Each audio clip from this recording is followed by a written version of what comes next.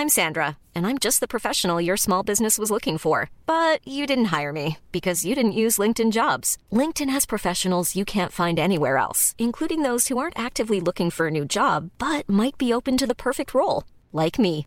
In a given month, over 70% of LinkedIn users don't visit other leading job sites. So if you're not looking on LinkedIn, you'll miss out on great candidates like Sandra. Start hiring professionals like a professional. Post your free job on linkedin.com/people today. Ready to pop the question? The jewelers at BlueNile.com have got sparkle down to a science with beautiful lab-grown diamonds worthy of your most brilliant moments. Their lab-grown diamonds are independently graded and guaranteed identical to natural diamonds, and they're ready to ship to your door. Go to BlueNile.com and use promo code LISTEN to get $50 off your purchase of $500 or more. That's code LISTEN at BlueNile.com for $50 off. BlueNile.com, code LISTEN. The Telegraph. Podcasts.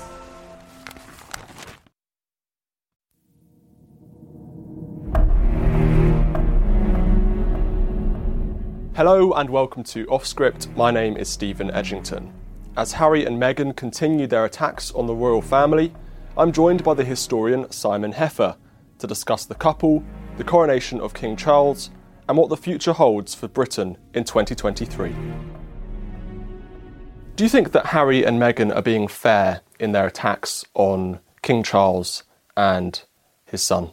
I don't know. I suspect they aren't. It's very dangerous to talk about other people's private lives, their family lives. One never knows what goes on inside of marriage. One never knows really what goes on inside of family, unless it's your marriage and your family. And while there are many experts who are talking about what's going on at the moment with these two different branches of the House of Windsor, no one really, apart from those involved, knows what really goes on. I think what we can objectively say is that no member of the royal family, certainly no one born into the royal family, has ever behaved as indiscreetly and as offensively towards the family as Prince Harry has. I mean, in the modern age, in the media age, no one has behaved like this. And his conduct is pretty reprehensible. He may well have opted out of the royal family, but he should be aware that in no family, whether it's a royal one or an ordinary one like yours or mine, does anyone come out with any credit when they start slagging off somebody else, particularly slagging off the head of the family. And I think his attacks on his father, and particularly his attacks on his brother, are really very ill-judged and very foolish of him to do them. Okay, he's got a book to sell. I'm an author. I've managed to sell some of my books without going on and vilifying members of my family in the process. And I think probably he should have thought long and hard before attacking the king. Not necessarily because the king is popular, although I think the king has made a very good start to his reign and is popular, but simply because it looks so cheap and it looks so petty and it looks vulgar. And those are things that people who do not expect our royal family to be, even semi-detached members like Prince Harry. So is he being fair to them? I don't know. I suspect he isn't. Is he behaving wisely? Certainly not. Now, Prince Harry claims that he wants to reconcile with his family. He wants his brother back, his dad back. That's what he says. Do you think he's being genuine in this attempt to reconcile? That depends on how stupid we think he is, to be honest with you. I mean, if any of us, again, has a fight with a member of our family and decides to conduct it in public and decides to release family secrets in public, and then expects that member of the family who has been humiliated and vilified to come back and say, well, actually, let's be friends, then that's a very naive way of looking at it. I mean, I don't know Prince William, but I suspect he's not Mother Teresa of Calcutta. I suspect that Prince William's own views are very much that his brother should have played by the rules. He's chosen not to do so. In fact, he's broken the rules in a pretty comprehensive way that no other member of the royal family that I can think of has ever done in modern times. And that it's going to be quite a long time and require quite a change of circumstances before there can be any reconciliation with any of them. I think there's a distinction between the king as Harry's father, looking at how he behaves, and the Prince of Wales as Harry's brother, looking at how he behaves. I imagine, and again courtiers have said this to me, that the king as his father longs for a reconciliation. But Prince William is not Harry's father, he's Harry's brother, and also he is the man who at some stage in the next, 15 or 20 years, is going to have to take the firm over and run it. And Harry is not making that process any easier for him, and also appears to be making it difficult in order to make money. Whether it's the Netflix documentary, whether it's the book, this is all about the ringing of the cash register. And Harry didn't need to put himself in that position. He had a job for life had he chosen to do it. And it seems that his wife didn't like the terms upon which the job was conducted. Well, that's fair enough. No one can compel her to want to be a member of the royal family. But maybe they should have thought about that before they got married. And having made the break, maybe it should be a clean break, rather than a break where he keeps coming back, like a very bad dose of food poisoning, and keeps saying every few days some new atrocity about his family. But this is his way of wanting privacy, I'm sure. That's what he claims anyway, by going out and doing these interviews. It's an extraordinary thing.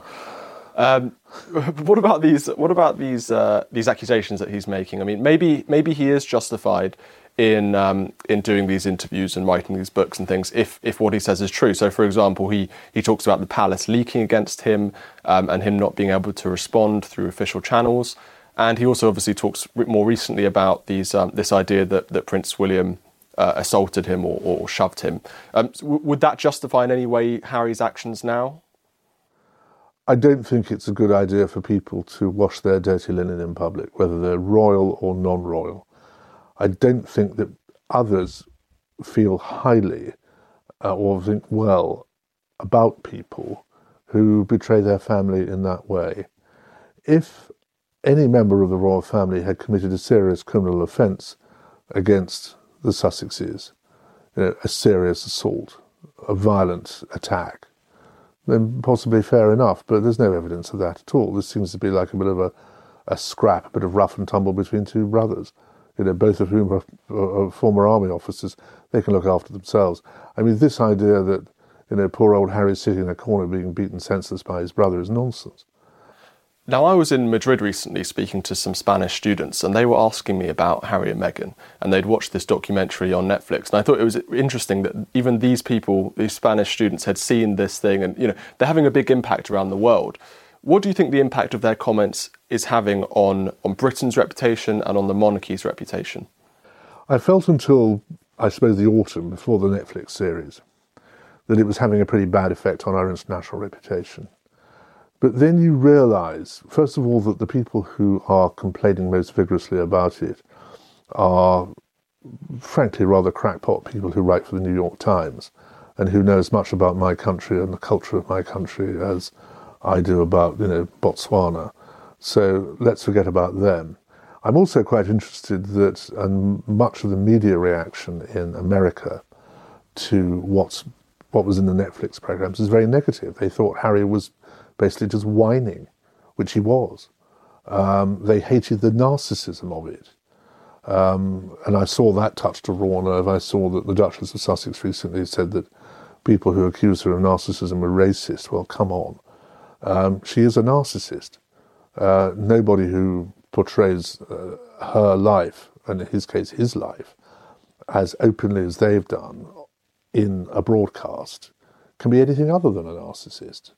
So I think that the damage that's been done to the royal family's reputation has now been countered by the excessive behaviour of the Sussexes and by the rather dignified response to it of the King and the Queen, who just smile and carry on. I mean, if I were the King, I would be so angry at Harry's behaviour, not just because of the sense of betrayal, but I would think that my wife, the present Queen, the Queen Consort, put up with about 20 years of vilification from newspapers before and after her marriage to the King. And she never complained. She just got on with it. And I think one reason why she is so admired now and has been such a success as Queen Consort is that people remember what she and the Prince of Wales, as he then was, had to put up with newspapers and television documentaries having a go at her, painting her as some sort of scarlet woman and so on and so forth. Again, presuming knowledge of the king's first marriage that they didn't have. And it is, I think, a measure of how people expect the royal family to behave, that the king and queen, despite what they've had to put up with in the past, have just carried on and not noticed this. But I imagine that the anger is seething below the surface. Having said that, I still believe that if Prince Harry genuinely wanted a reconciliation, his father would give him one. The problem is going to be his brother. Let's talk about another accusation that you mentioned there, that Meghan Markle makes or accuses sort of Britain and the royal family and the press of, and that is racism. Do you think that we have treated her as a country, as tabloid newspapers, or even as the monarchy? I mean, she makes these implications that the monarchy is in some way or racist, or members of the royal family are racist. Are any of these accusations justified? I don't believe so. I know a number of members of the royal family. I've never heard any of them express a racist sentiment. The late Queen went out of her way to be what we now call inclusive. I mean, the Commonwealth for her was hugely important. And, she spent decades treating black people as her equals, as they were, and as she should have done. And she set an example to the family that there is one race of people, they're human beings, we treat everybody the same.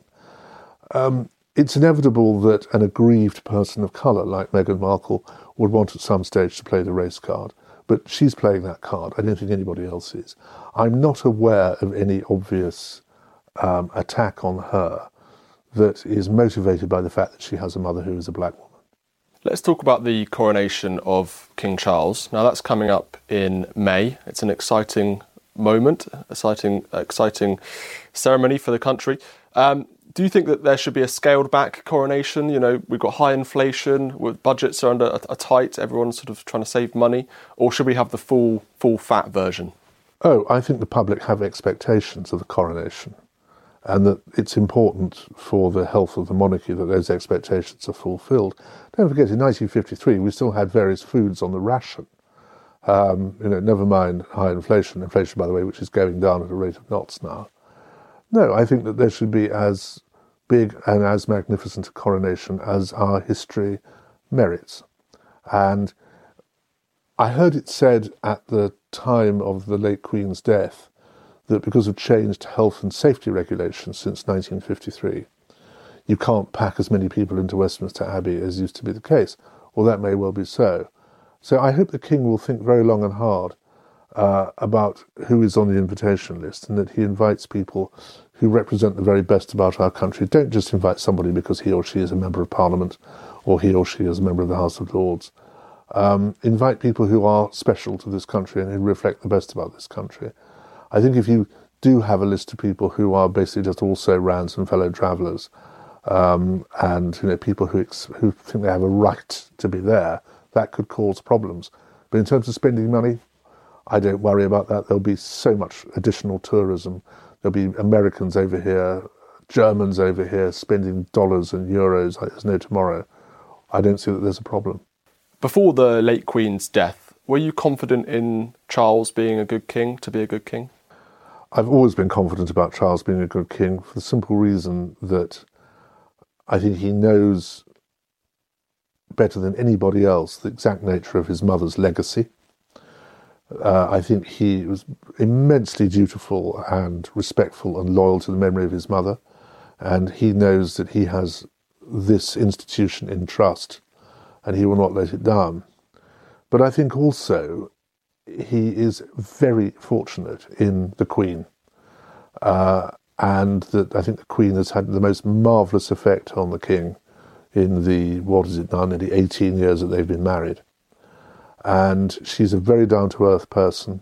She's enormously popular. When people meet her, they instantly like her because she's completely genuine. And I feel that he will be helped enormously in his conduct of the office of king by his wife. And I think the country will increasingly realise how lucky it is to have both of them. When you look at the elected or appointed heads of state of other countries.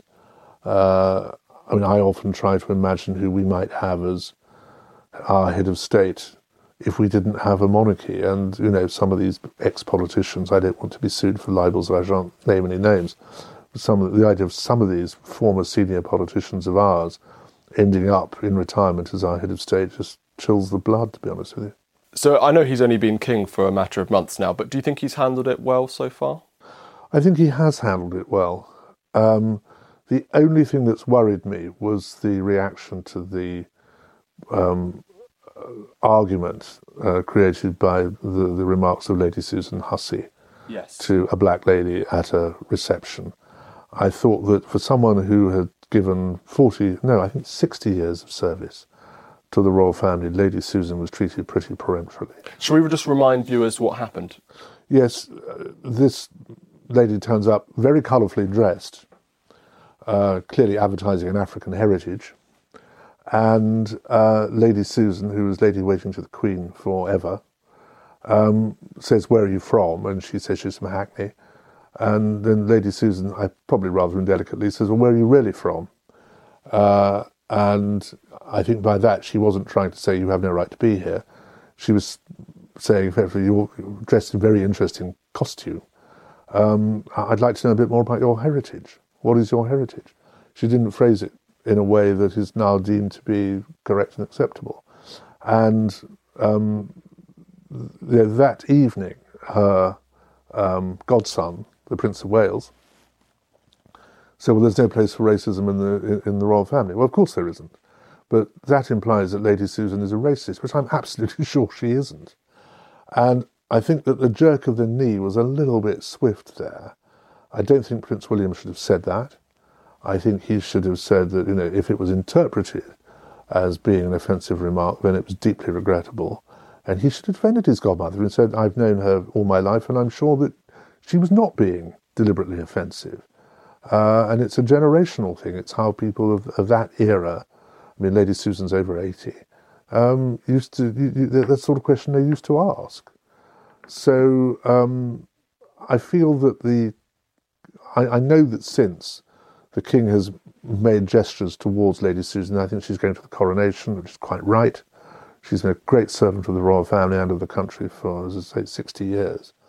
But that was the one moment when I think that a slightly firmer hand should have been on the tiller. I'm not for a moment suggesting that this woman didn't have some right to feel offended, but I think it could have been dealt with in a much more measured way, rather than the slightly hysterical way that it was handled. There is a certain level of hysteria in Britain surrounding racism and the royal family, particularly with these attacks from Meghan Markle. So maybe it's understandable that they felt that this issue was very sensitive. Oh, I can see that, absolutely. And, you know, if you've got the King's daughter-in-law wandering around basically saying that, the royal family are institutionally racist, then you have to be very sensitive to this sort of thing.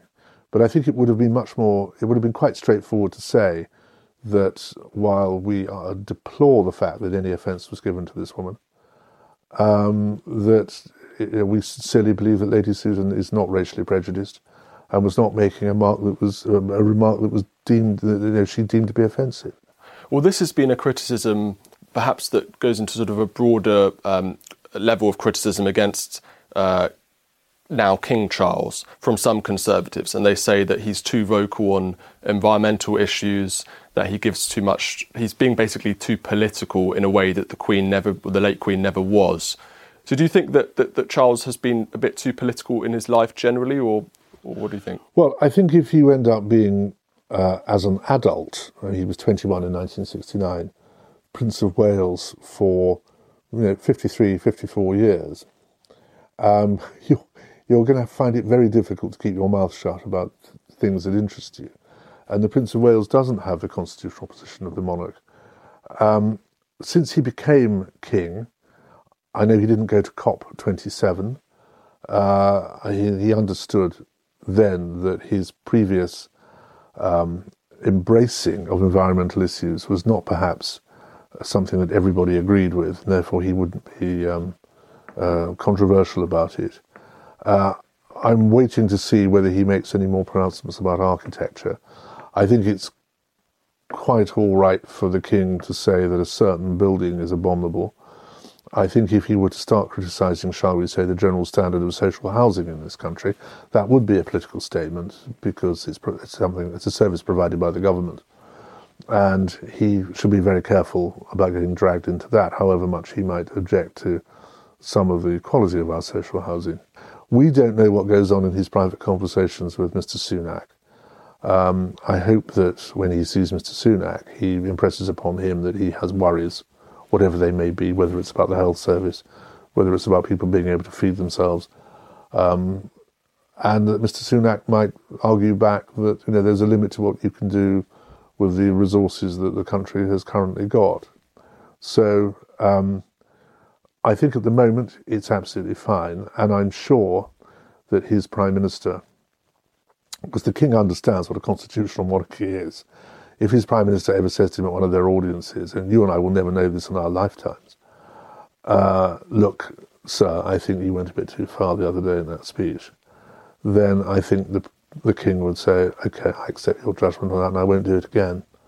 He's new. And when the Queen had been on the throne as long as he had, she was 26. She'd been a naval officer's wife. She'd never had the opportunity really to go and embrace any great issues and speak about them. And the late Queen was far from stupid, but I don't think she had the level of intellectual curiosity that the present King has got. I don't think that she found political or semi-political subjects that gripped her imagination in the way that his imagination is clearly gripped by the way that people live in this country. I mean, he's interested in, when he was Prince of Wales, in the Prince's Trust, in business in the community, all the architectural projects and ideas. He was really trying to make a difference with something like Poundbury, whatever one thinks of it. And I think generally the work he did there and with his charities was very good, and you can't expect him to switch off. Now, the late Queen never had that hinterland. She never had time to have it because she was on the throne at 25. So I think we need to give him a little bit of understanding. Now, we did a whole hour talking about Queen Elizabeth II just after her death, and we talked about her legacy. And I think that she really was a unifying figure for many Brits. Obviously, she came to the throne in 1953, is that right? 52. And at the time, Britain was a very different country, and our views towards the monarchy was perhaps different. I think that our understanding of tradition and our culture and our history has maybe been eroded somewhat, particularly among younger Brits. Maybe you disagree with me on that. Do you think that Charles can be that same unifying figure that Queen Elizabeth II was? I would disagree with your contention that we have should we say, well, maybe I'm putting words into your mouth, but a less deferential or less respectful view of the monarchy than we had in 1952. I think deference in this country was largely killed by the Great War. And certainly after a second war, there wasn't very much of it left. I think that's a wrong reading of history. I think, if anything, because of the Queen's length of service and the fact that she just kept on going and never put a foot wrong, has enhanced respect for the monarchy. I think there's probably more respect for the monarchy at the time of her death and at the time of King Charles's accession than there was 30 or 40 years ago. And paradoxically, I think that's not least because of the way she saw the monarchy through those difficult years in the 90s, when the Prince of Wales's marriage broke up, when Princess Diana was killed in a car crash, when Windsor Castle burnt down. I think that people looked at her and thought, my God, you've handled this with dignity in the end. However hysterical some people were at the time of these events, in retrospect, we look back and the Queen did an exceptional job. And so I think the King has had a slightly easier legacy than might otherwise have been the case. Is he capable of being a unifying figure? Yes, I think he is. I think he's shown that already. I think he has shown an explicit understanding of the nature of a constitutional monarchy, which is what our way of life is all about. And I think that he has made it clear that he shares the values of most of the people in this country. We have very few Republicans, not least because the royal family behave themselves quite well. I also suspect, by the way, that the idiotic behaviour of Prince Harry and his wife and their constant displays of narcissism and self-obsession are going to make people more sympathetic towards the king and indeed towards the Prince of Wales, because they'll say, well, why on earth should these people put up with that sort of attack? So I think he has got off to a good start, and I think he is more than capable of being a unifying figure. One other consideration we must bear in mind is our political class, and I've written about politics, not least for this newspaper, for 40 years, is more unpopular now than it's been, I think, in my lifetime, and more held in contempt. That, I'm afraid, is a consequence of the Boris Johnson premiership, which ended in shambles, and then a 45-day premiership by his successor, which for different reasons ended in a shambles.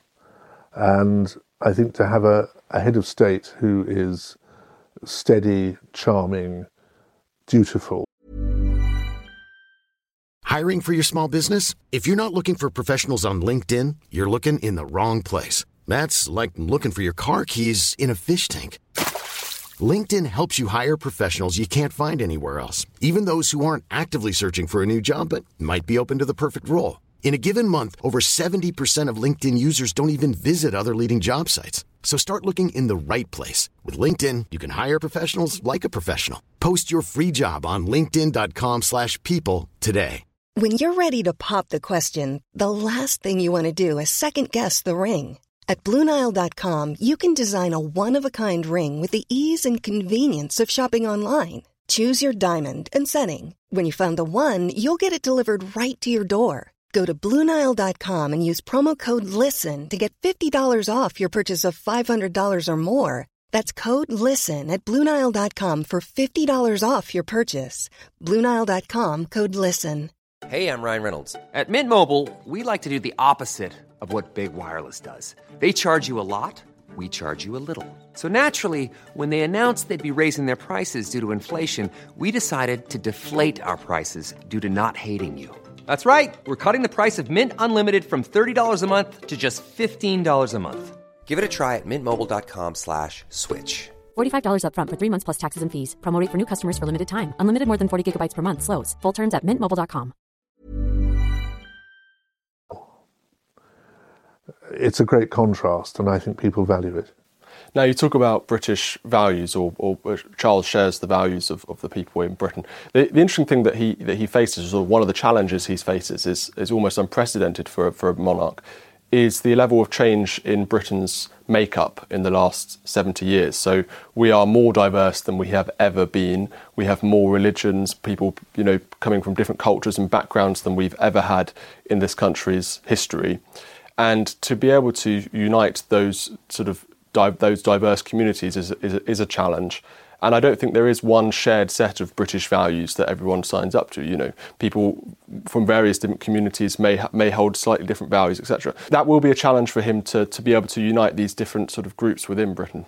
The Prince of Wales, when he was Prince of Wales, was always talking about his hope that he would one day be a defender of faiths rather than just defender of the faith. Now, I don't undermine his sense of duty in being Supreme Governor of the Church of England, and I'm sure in his coronation oath he will swear to do that just as his late mother did. But he's also made it abundantly clear that he respects the right of others in this country to practice whatever religion they wish. And, we used to have, as it were, a one-party state in terms of religion. In 1829 we had Catholic emancipation. We allowed Jews to sit in Parliament from, I think, 1858. We allow people of all religions, Hindus, Buddhists, whatever, to take a full role as equal people under the law in the running of our society. But these were very small groups of people in the 19th century. I think we can overstress. I think this country is still 85% white. So we can stress how many diverse minorities there are. The key thing is about our minorities is they're equal under the law, and they should be equal under the law. The King recognises that. The King has never said anything that I'm aware of, and my God, we would be aware of it, to say that any other religion is not the as worthy of respect and of tolerance as mainstream Anglicanism. So, he's very much got that view. And, he has, over the years, one thinks back to him going out into mosques, temples, synagogues, and, embracing representatives of other religions and saying, look, you're part of our society. And what people do in their spiritual life, what they do in the privacy of their own homes, that's a deep British value is to respect their right to be different. All we ask of all our citizens, irrespective of their race, colour or creed, is that they buy into the rule of law, into democracy, and understand, what we understand by a civilised society, the indigenous population, if you like, what the evolution of values really since the Civil War has been here, and we ask them to subscribe to them. And almost everybody does, because they are enlightened, decent values that make people happier. And that's really, what an ideal society does. It's a new year, 2023. I'm sure everyone's aware of all the challenges that Britain faces. Are you generally pessimistic or optimistic about our future? I don't know, actually. I think so much relies on what's going on in Eastern Europe at the moment. I would like the war in Ukraine to be over as swiftly as possible, obviously. I would like it to be made clear to the Russians that they have lost and that they have engaged in an unpardonable act of aggression which cannot be tolerated and cannot be repeated. What I am pessimistic about is that whoever replaces Putin, and I feel that Putin will not last that much longer, I hope I'm right about that, is that whoever replaces him isn't worse than he is. I don't see why we can't be friends with the Russians. I don't see why we have to have this almost non-stop, since 1917 really, since the revolution, this non-stop tension and aggression between the West and the East. The Russians showed themselves in the years after the fall of the Berlin Wall to be ready to embrace capitalism, to be ready to embrace Western ways. I mean, most Russians had watched Western programs on television and thought, gosh, why don't we have a lifestyle like that? Why don't we all have nice cars and nice state-of-the-art fridges and stereo systems and the rest of it? And I don't dispute that there are many Russians fighting in this war who are hating every second of it and wish they weren't there. And their families are obviously distraught. I mean, these are people like us in many respects.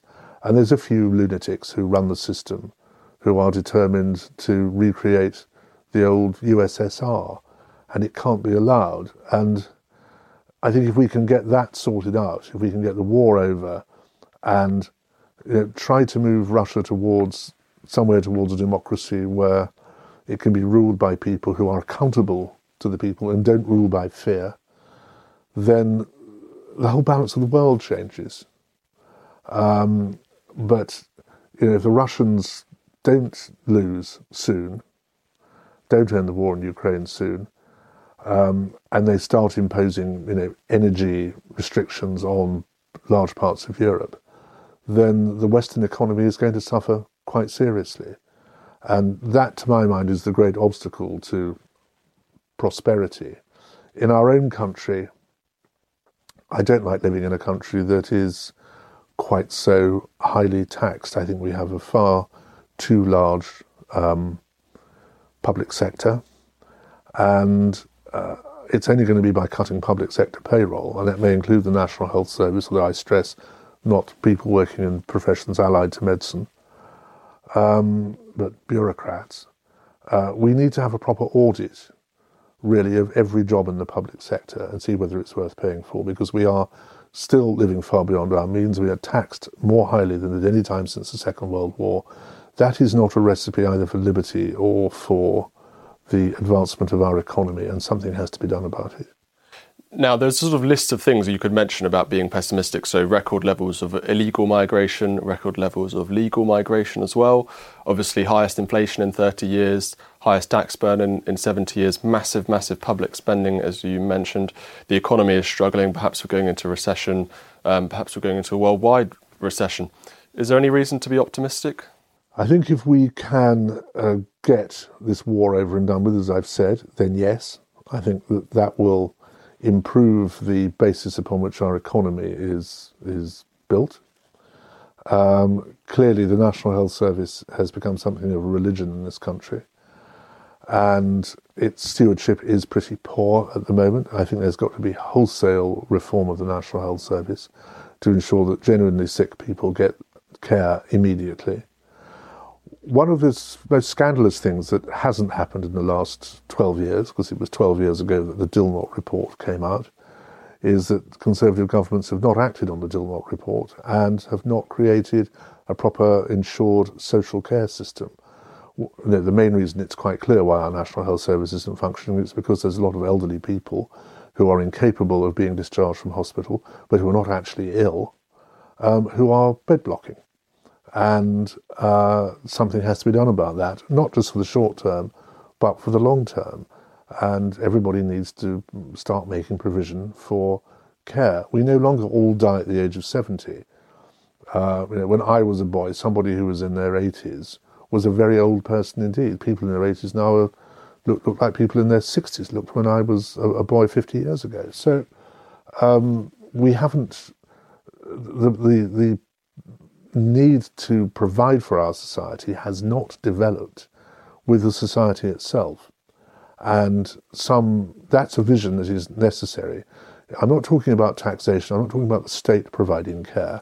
I'm talking about people being compelled, in the way that if I go on the road in my car, I'm compelled to have insurance, people being compelled to insure themselves against the misfortunes of old age. And that way we can have a fair society and a much better functioning National Health Service. And no governments had the guts to do that. It's about time that they did. So if that happened, I would be very optimistic. You talked about record levels of legal immigration. I don't mind legal immigration. That's absolutely fine. This country needs people. My God, we need doctors, for example, and nurses. So yes, that's fine. Illegal immigration does worry me greatly, not least because of what policemen tell me about the high coincidence of gangsterism in London with some of the people who've been migrating illegally into this country over the last 2 or 3 years. And I don't understand why we can't deport these people. People who come here, there are plenty of legal routes into this country, and there are people that we need, and we welcome them here. And they, again, I go back to this whole point, they live equally under the law once they get here and enjoy all the benefits that the rest of us take for granted. But why we cannot deport people who are not fleeing persecution, who've come over here for purely economic reasons, for their own economic reasons, and quite often to engage in criminal enterprises, I simply don't understand. And it's the sort of thing that one day could bring a government down, and I hope it doesn't, but I hope to be treated before it gets to that stage. But it's a grave problem that I think many ministers being transported around London in their chauffeur-driven cars don't actually quite understand. Now, Conservative voters have for decades been promised by Conservative politicians that immigration would become under control. Brexit there's a huge reason people voted for Brexit was for border controls. And I think a lot of people feel a bit betrayed by that. I mean, as I mentioned, 1.1 million people came into the UK last year. Net was about 500,000. It was 600,000 around that number. This was literally the highest on record numbers of people coming in. So I think many people who, most voters, if you look at opinion polls, want immigration to come down, both legal and illegal. So I think, as I mentioned, not just the NHS, but it's the inflation, it's taxes, it's all of these things, and crime. Crime's a huge issue. Many crimes seem to have become completely decriminalised. Burglary, for example. Meanwhile, the police are wasting time on Twitter and diversity officers. So, I mean, there's so many things I could talk about, the problems in Britain. Can we blame the Conservatives for that? I mean, they've been in power for 12 years. Conservatives have been in power for 12 years, and yes, of course, it's things that go wrong are their fault. You can't sit down and say, oh, that was Gordon Brown's or Tony Blair's fault or Harold Wilson's fault. I mean, that would be absolute nonsense. We've had a pitifully run Home Office for years, and I've talked to Home Secretaries in the past, and they've said to me, oh, it's my civil servants. OK, we'll change the civil servants. Remind the civil servants that nobody elects them, but people do elect members of Parliament, and they do elect, and the Home Secretary is always a member of Parliament, never in the House of Lords. So, they have a constitutional mandate to do something about this problem. And I think one reason why people get very nervous about discussing immigration is it always comes back to racism. This is not about racism. This is about a housing shortage, schools that are bursting at the seams, a health service that can't function, infrastructure that is collapsing. We physically can't cope with large numbers of more people. We haven't got the infrastructure. We haven't got the public services to deal with it. And until that is sorted out, we're right to control immigration, but also there are always going to be people that we need. The labour market is a global market, and there will be people, whether they are at one extreme chief executives of companies that we want to get in to run our companies better, or people that we need to come and be plumbers or teachers or whatever, people with skills who are less highly paid. And we can't ever pull up the drawbridge and say you're not coming in. But yes, Brexit has been, in that sense, a disappointment. And it was once Brexit was, as Johnson put it, done, which he thought was at the end of 2020. Nothing happened to embark upon enforcing border controls, having that programme of deregulation that might have increased growth and productivity.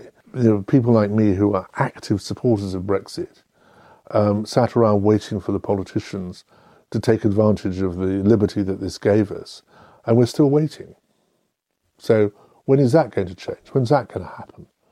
And it's derelict behaviour by our political class. I know there's been a pandemic, but that didn't have to involve the entire government. There were other people out there, with trade portfolios, with, in the Treasury, who could have started to look at ways of deregulating and making this country leaner and fitter and better at doing business in the world. And we've completely failed to take that opportunity, which is shocking. There are some countries who haven't relied on mass migration to fill labour shortages. Japan is one of them. They've invested heavily in capital, machinery, etc. But that's a completely other thing. On the Conservative Party itself, many Conservative voters, lifelong Conservative members, feel that the party deserves to be wiped out in the next election. They feel betrayed, as I mentioned, particularly on issues like migration and crime and other issues. First of all, can Rishi Sunak turn it around? Second of all, does the Conservative Party deserve to die? The Conservative Party doesn't deserve to die because the forces of leftism in this country require an opposition. Now, Richard Tice, Nigel Farage might say, well, we can do that. Well, good luck to you. Have a go. Any election is a battle of ideas. And frankly, if there's another Conservative force in this country that can come up with better ideas and more credibility in implementing them than the Conservative government of the last 13 years has done, then good luck to them. I'd be interested to see that. But until the Conservative Party finally collapses, no, it doesn't deserve to die because we need to have a choice. But is it a choice at the moment, though? I mean, the Conservatives and Labour seem so similar on so many things. Well, the Labour Party has been very clever in saying virtually nothing since Sunak became leader. I know that Starmer is about to do that, but they're both engaging in what I call the politics of boredom. It's a battle of the bores at the moment. It's which of us can be more cautious, more boring, more sort of downbeat than the other. Because I think we have got to the stage after the Johnson years where we know that reckless promises are very easily broken and that reputations are broken with them. So I think that given we are in a very constrained financial state and things are not going well in quite a lot of sectors of the economy, that both the Leader of the Opposition and the Prime Minister are being very careful with what they say and what they promise to do. I don't believe the Conservative Party deserves to die. I think there are a lot of very good people in the Conservative Party. I'm afraid, again, I'm sorry to keep talking about him, but Johnson did value loyalty over ability and had one of the most mediocre cabinets imaginable, which is why they did so little and did it so badly. And I think if Sunak can show by the middle of 2024 that he is a more serious, more thoughtful and more responsible Prime Minister, then there is a chance to limit the scale of the defeat that I fear the Conservative Party is heading for. Because the Labour Party at the moment show not many signs of being able to win a large number of seats in Scotland, I'm not confident that we're going to get a majority Labour government. But I think that a lot of the Red Wall seats will go. I think the Liberals will win seats in, shall we say, smart bits of suburban London and the West Country, where the Tories are currently the sitting tenants. And that we will end up with some sort of supply and confidence arrangement between the Labour Party and the Liberal Party after the next election, with, of course, the SNP usually not voting against the Labour Party because they have a shared ideological view, certainly of economic matters. So I fear that Sunak has come in to lead the Conservative Party to an inevitable defeat. I hope I'm wrong. I don't want to live in a left-wing controlled country. But the Conservative Party has made a rod for its own back. I never understood at the time why so many Conservative activists, and I go and speak to them quite a lot, came up and told me all the time what a very brilliant leader Boris Johnson was. And I would say, well, where's your evidence? And the fact was, well, they thought he told good jokes. We've now learned, I think, categorically, that being able to tell good jokes, and that assumes they were good jokes, is a measure of running a country well. And we have been really abominably governed, really all the way through this Conservative administration. I mean, the fact that Cameron in 2011 didn't implement Dilnot, the fact that Osborne went on and on about austerity when there wasn't really austerity. It wasn't that he was cutting public spending, he was just increasing it less quickly than had been the case in the past. So there's been a long-running confidence trick. Cameron walking away on the morning of the defeat over the Brexit referendum, I think, was unforgivable. I wrote a piece in the Sunday Telegraph the week before the poll, urging people to vote to come out, and I don't regret that for a moment, but also saying that Cameron, if he lost, should stay and sort out the mess, because he called the referendum, and he called it for cynical reasons. He was afraid of Nigel Farage. And him walking at that stage, handing over to a complete incompetent like Theresa May, who was incapable of taking a decision. And then you go on to the clownishness and dishonesty and incompetence of Johnson, and the sheer lunacy of Liz Truss. I mean, where that came from, I still can't quite compute.